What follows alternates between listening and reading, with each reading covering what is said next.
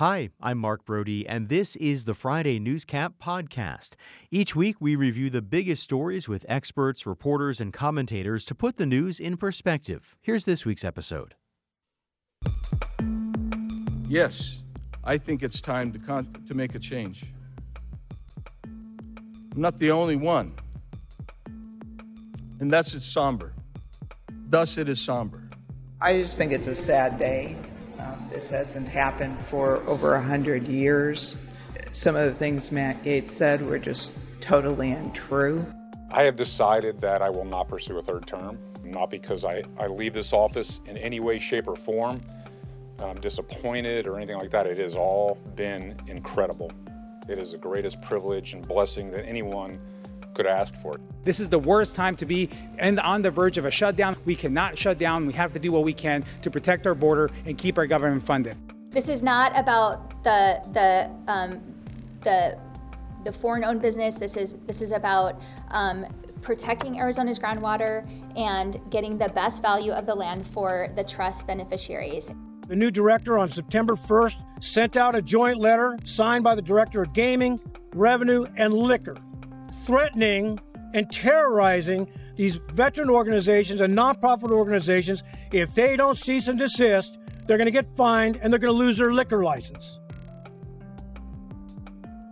And with me to talk about a soon-to-be open office in Maricopa County government, yet another sign of a new entrant into the U.S. Senate race and more, are Chip Scutari of S&C Communications. Good morning, Chip. Good morning. And Democratic strategist Tony Cani. Tony, good morning to you. Good to see you. Tony, any surprise that Paul Penzone is calling it quits in a few months? I was surprised. Yeah, I was surprised just because I think he would have won re-election. He was one of the highest vote getters in the entire county for sure.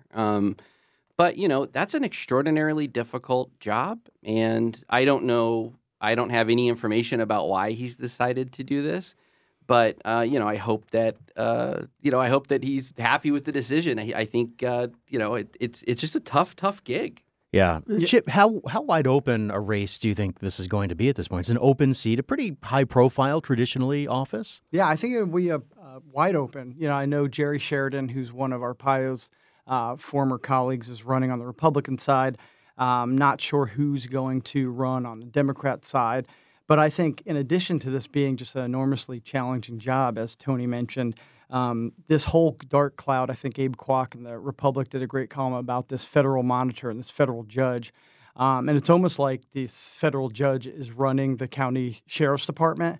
If you're reading between the lines, reading the tea leaves, whatever cliche you want to use, I think this federal monitor who lives out of state, whose cost, I believe, the county taxpayers about $25 million over the last 9 years, it's really an impossible task to please those people. And I think this monitor needs a monitor. Because some of the regulations and rules are so tough to deal with. And it's too bad for Paul Penzone, whether you're R or D or independent. I think everyone thought he was doing a very good job. He had closed Tent City. But I think this dark cloud of this federal monitor and the federal judge has really done damage to the morale at the sheriff's department. And hopefully it'll come to an end soon, because really there's no incentive for this federal monitor to stop, which I think is a real shame for the residents and taxpayers of Maricopa County. Tony, do you think this, with Penzone not running for re-election, does this become a harder seat for Democrats to keep? Well, sure, just because he's the incumbent, and I think that he's really popular. But, Chip, the federal monitor didn't cost $25 million. It was the policies of Joe Arpaio that were built up over years that the federal monitor is trying to unravel. And it's really difficult from a department, to do that at the sheriff's office, because it's not like the sheriff can just point and make changes. He obviously can do, the federal monitor thinks he could do more than he actually did. Right. But it is a cloud that's going to be hanging over the election, too. I think that looking at the state of the Republican Party today, I suspect that you'll end up having a very far right-wing candidate emerge from that primary, probably someone who's going to announce it hasn't announced it now that it looks like it's going to be easier to win. And that creates an opportunity, as it has with all of these races in the state and in Maricopa County, for a Democrat who can bridge the divide and win independents and pull over some Republicans to win. But, I think this is unexpected enough that there aren't people who are whispering or there's no chatter that I'm hearing about who exactly that Democrat might be. I don't know whether or not the sheriff, Penzone has actually talked to somebody that he hopes would run. I don't know. That's possible, how this works sometimes. But I think we're just going to have to wait and see. I've heard through the grapevine that he was not courting a successor or grooming a successor. The other interesting tidbit, which I didn't realize until I read this week, is that the Maricopa County sheriff makes the same salary as La Paz County sheriff. Every sheriff makes, I believe it's $100,000. It's not a bad salary, but it's an enormously taxing job. And I just think, why I totally agree with Tony, what Arpaio's policies did and how much it cost taxpayers and, some of the racist policies had to be looked into. But I think now, hopefully, there's a way to move on to save taxpayer money and to kind of remove this dark cloud from the sheriff's office. All right, so going from a race where an incumbent is saying he's not going to run to a race where we are inching closer to an official entrant, we saw this week that Kari Lake's U.S. Senate campaign filed its FEC paperwork. Chip, this has been sort of the worst-kept secret in Arizona politics for months now that she's looking to get into this race. Just another sign of what we're expecting, this huge announcement that she's teasing for next Tuesday? Yeah, I hope before next Tuesday she first resigns to run because in her mind she's governor. And then I'm waiting for a concession speech. And so if Kari Lake is listening, I know several talented speechwriters could write a concession speech in the governor's race. But with all that aside, this will be a big announcement. And I think, we've talked about this in the past on the show.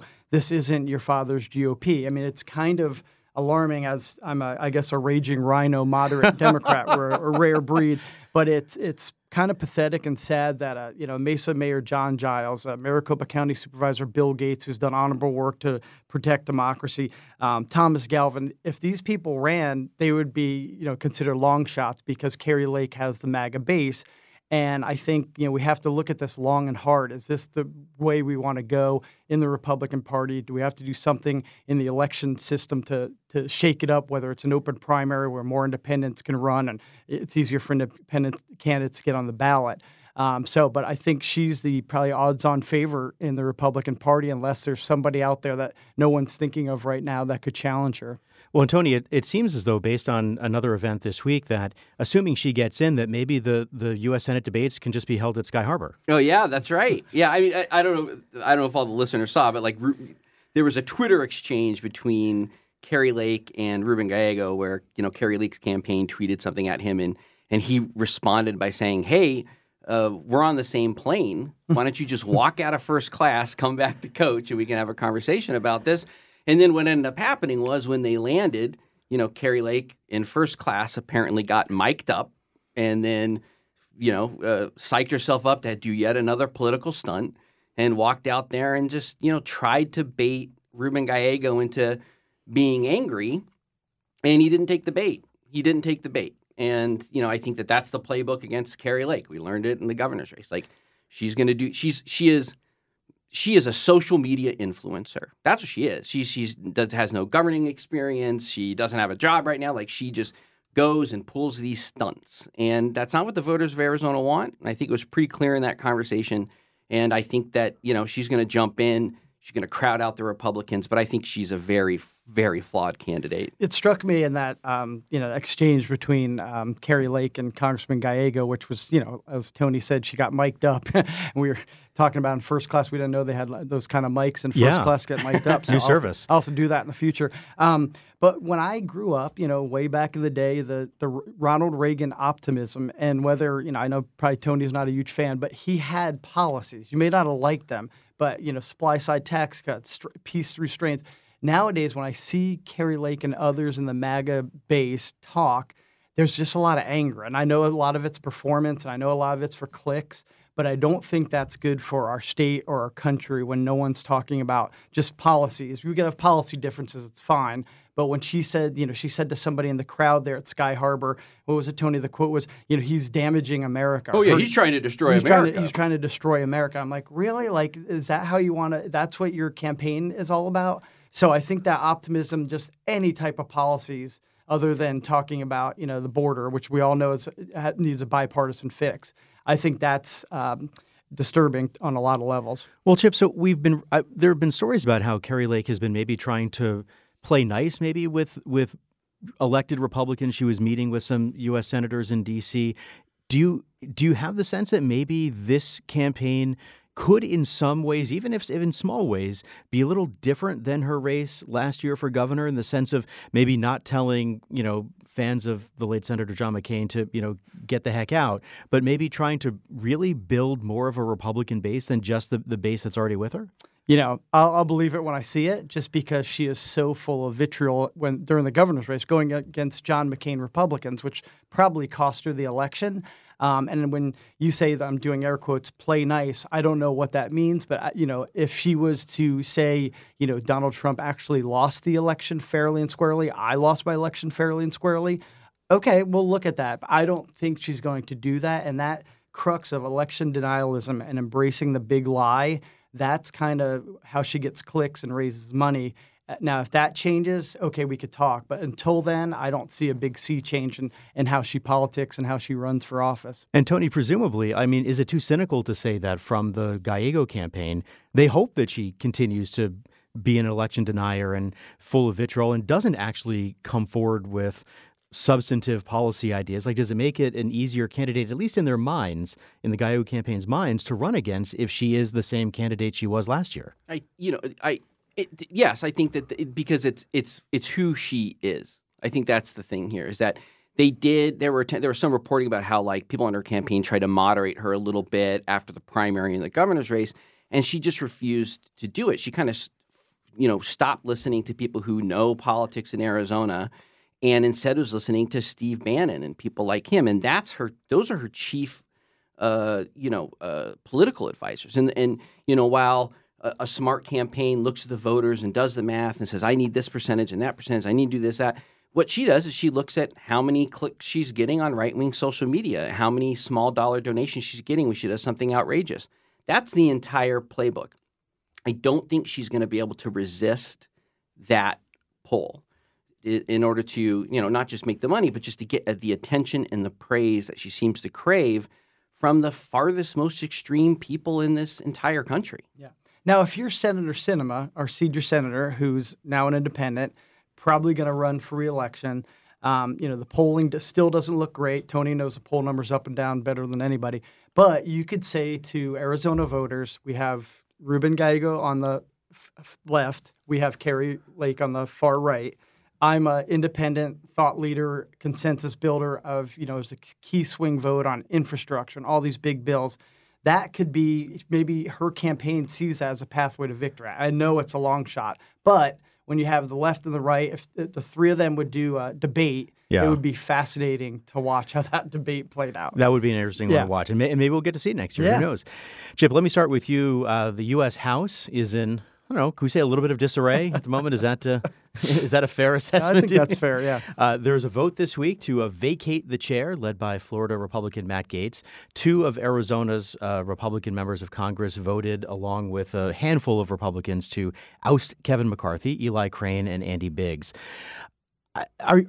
Is it surprising? This has never happened before. What do you make of all this? I think it's kind of the writing's been on the wall. And by that, I mean that the GOP, my party, has courted disruptors for a long time, ever since the Tea Party. They wanted to disrupt the system, disrupt the establishment. And I think this is what you get when you embrace that philosophy. Matt Gaetz, embraces chaos for clicks and money and power. This is a function of the party. It's not a bug or some accident. This is actually what they have planned to do. And it was interesting that, Congressman Andy Biggs and Eli Crane, two arch conservatives, they joined 200 Democrats in voting out a Republican speaker. So I'm borrowing a tweet I saw, but that, in normal times when you join with 200, Democrats, you should be censored by the state party. But they're being embraced as, warriors and patriots. But I think it's a function of the chaos that is in D.C. and all across the United States when it comes to the Republican Party, that they're just squeezing out people more and more. It's fascinating to watch. During former U.S. Speaker Kevin McCarthy's press conference, CNN carried it, MSNBC. On Fox News, they had Matt Gaetz, who was raising money for his PAC. So I guess Kevin McCarthy now is even too rhino-ish for Fox News and the cable news. Yeah. So that was very enlightening. We've come, from Paul Ryan and those folks 10 years ago to this. I mean, former House Speaker John Boehner looks like Gandhi, so I'll leave it at that. Tony, as Chip mentioned, I think maybe there's one Democrat who voted against voting out former Speaker McCarthy, but all the rest of the Democrats did. What was the calculus there? I mean, there's kind of a devil you know versus the devil you don't consideration, but also maybe they were also trying to embrace the chaos as a campaign tool for next year? I don't know if it was for a campaign tool. I just think that, the former speaker needed Democrats to save his spot, save his seat, and then he didn't negotiate with them. And in fact, he went on a press conference the day before and kind of said, I'm not going to do anything to get these Democrats votes. And so, he set this up. The rules that got him out were rules that he agreed to with Matt Gaetz. To become speaker. Yeah, to become speaker. And so, he negotiated all of these issues. And I think that he's clearly the weakest speaker in the history of American politics and governance. And there was just no reason to retain somebody like that. Now, maybe there'll be some negotiations for whoever the next speaker will be with Democrats. I can't imagine that'll happen. But, this is the Republicans' mess. One thing I would say is this problem exists all over the country with the far right controlling the Republican Party. Matt Gaetz might be just one of 8 in Congress. But in Arizona, Matt Gaetz would be appointed chair of a committee in the Senate, right? I mean, Warren Peterson, who was the Senate president, and he's the guy who was all behind the Maricopa County audit, he made Wendy Rogers, who was speaking at neo-Nazi rallies, chair of a committee. Anthony Kern, who, was present at the insurrection, made him a committee chair. These are powerful positions. And so, this is something that the Republican Party needs to try and root out. There have been people who've been funding the Republican Party for years that enabled and empowered this type of extremism, thinking that they would be moderated by a larger majority of people. But that's not the case anymore. And it's terrible for democracy, and something needs to be done. Yeah. I think if you if you pull the camera back, so to speak, the status quo is failing, and that we don't really have 2 political parties anymore. It seems like that has broken down and severely fractured. So instead of just throwing our hands up, I firmly believe now. I never was for this, for term limits for Congress, for Senate, for the U.S. Supreme Court. Maybe 18 years for House and Senate, where you can do 9 terms in the House, 3 terms in the Senate, and some kind of term limits on Supreme Court. It should not be a lifetime appointment anymore.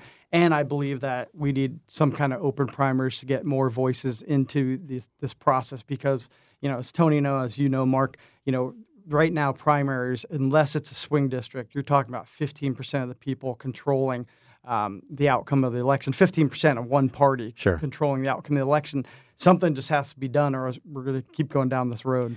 Well, so, Tony, the vote to oust McCarthy came on the heels of, and in many ways probably because of, the deal he cut to keep the government open. So there was some thinking that despite what he said in that press conference about not giving anything to Democrats to save his speakership, there is an argument that he basically did what the Democrats would have preferred in terms of cutting a deal with that Democrats could vote for, that the far right flank of his party would try to remove him for, that the Democrats in the Senate and the president would go for. Clearly, that was not enough for congressional Democrats to vote for him. This says a lot about what's going on in politics in America, because what could be sold as a concession to Democrats was that he kept the government open and didn't give them any new anything. That's it. Because the Republican Party has this small pocket of people that are holding the government hostage. And so, I just don't, so he did his job. And, that's it. And he had to go against this wing of his party in order to get it done. And if Democrats had saved McCarthy, we'd be in the exact same situation. And so, again, what he didn't give them anything. He just said, okay, let's keep it open so we can negotiate. That's it. That's not bipartisanship, right? I mean, that's not actually coming together and trying to find a solution. Now, we could have, there's so many Republicans, there could be, this will never happen, but my dream scenario, the Republicans could work with Democrats to have a unity candidate. I know that will never happen, but if you're looking at the numbers, you'd think, boy, that could be a solution. Now, it's not going to happen. Yeah. But what's interesting about this, or kind of crazy, is you would think on a national scale, oh my God, Biden's going to walk away with this thing. But in poll after poll, he is in a dead heat with Trump. And I know a lot of that's inflation, the economy, and other issues. So this 24, and buckle up because it's going to be a rough ride. All right, so Chip, one name. Who's going to be the next House Speaker? I think it's going to be Jim Jordan. Really, from Ohio? And Tony's going to max out to his campaign, I know. So they're Congressman from Ohio. Yeah, MAGA, Trump defender, had some dealings, didn't really stand up against the insurrection, but he has Trump's endorsement now. He's probably the favorite in the clubhouse right now. Tony, who do you think it's going to be? Well, the question really is, how long is this next speaker going to last? Will it be over before the government shuts down? Right. In November? Because I think it'd probably be Jim Jordan. But this is this sort of deposing of a speaker. It's happened for the past 3 speakers. It's just that now they're getting faster about it, right? And so, I think that it's a hard job to apply for because I think that you might it's like becoming the coach of a very terrible football team, so I don't know how long it's going to last. Well, as a fan right now of a very terrible football team, I feel the pain of that. I didn't want to say any specific team names. No, I appreciate that. Yeah. No, Giants fans know exactly who you're talking about. So, guys, we have just about a minute or so left, and this is not enough time to get into this. But Chip, I want to ask you very quickly your response to Governor Hobbs' dealings with the Saudi firm Fondamonte, basically canceling one lease, saying they're not going to renew 3 more. Good move for the governor? Bad move for the governor? What do you think? I think it's a good move for the state because we have to crack down on and focus on water conservation, sustainability. I think this only makes sense. I think this was kind of a layup for her given by the previous administration because they did not act on this. And I know there'll be lawsuits. I know it'll get contentious. But I think for the long-term sustainability and our quality water supply, she's doing the right thing. Tony, very quickly, what do you think? It's smart. She needed to do it. She was deliberate about it. She didn't just, make a gut reaction in order to get a news story. And I think that it's speaking a lot to the way that she's governing on these types of things. I'm proud of what she did. All right, we'll have to leave it there. Tony Cani, Chip Scutari, thanks you both for coming in. Appreciate it. Thank you. You've been listening to the Friday Newscap from KJZZ's The Show. It's an original podcast recapping the week's biggest stories with experts, commentators, and reporters. You can get the full show podcast at podcast.kjzz.org. I'm Mark Brody. Thanks for listening.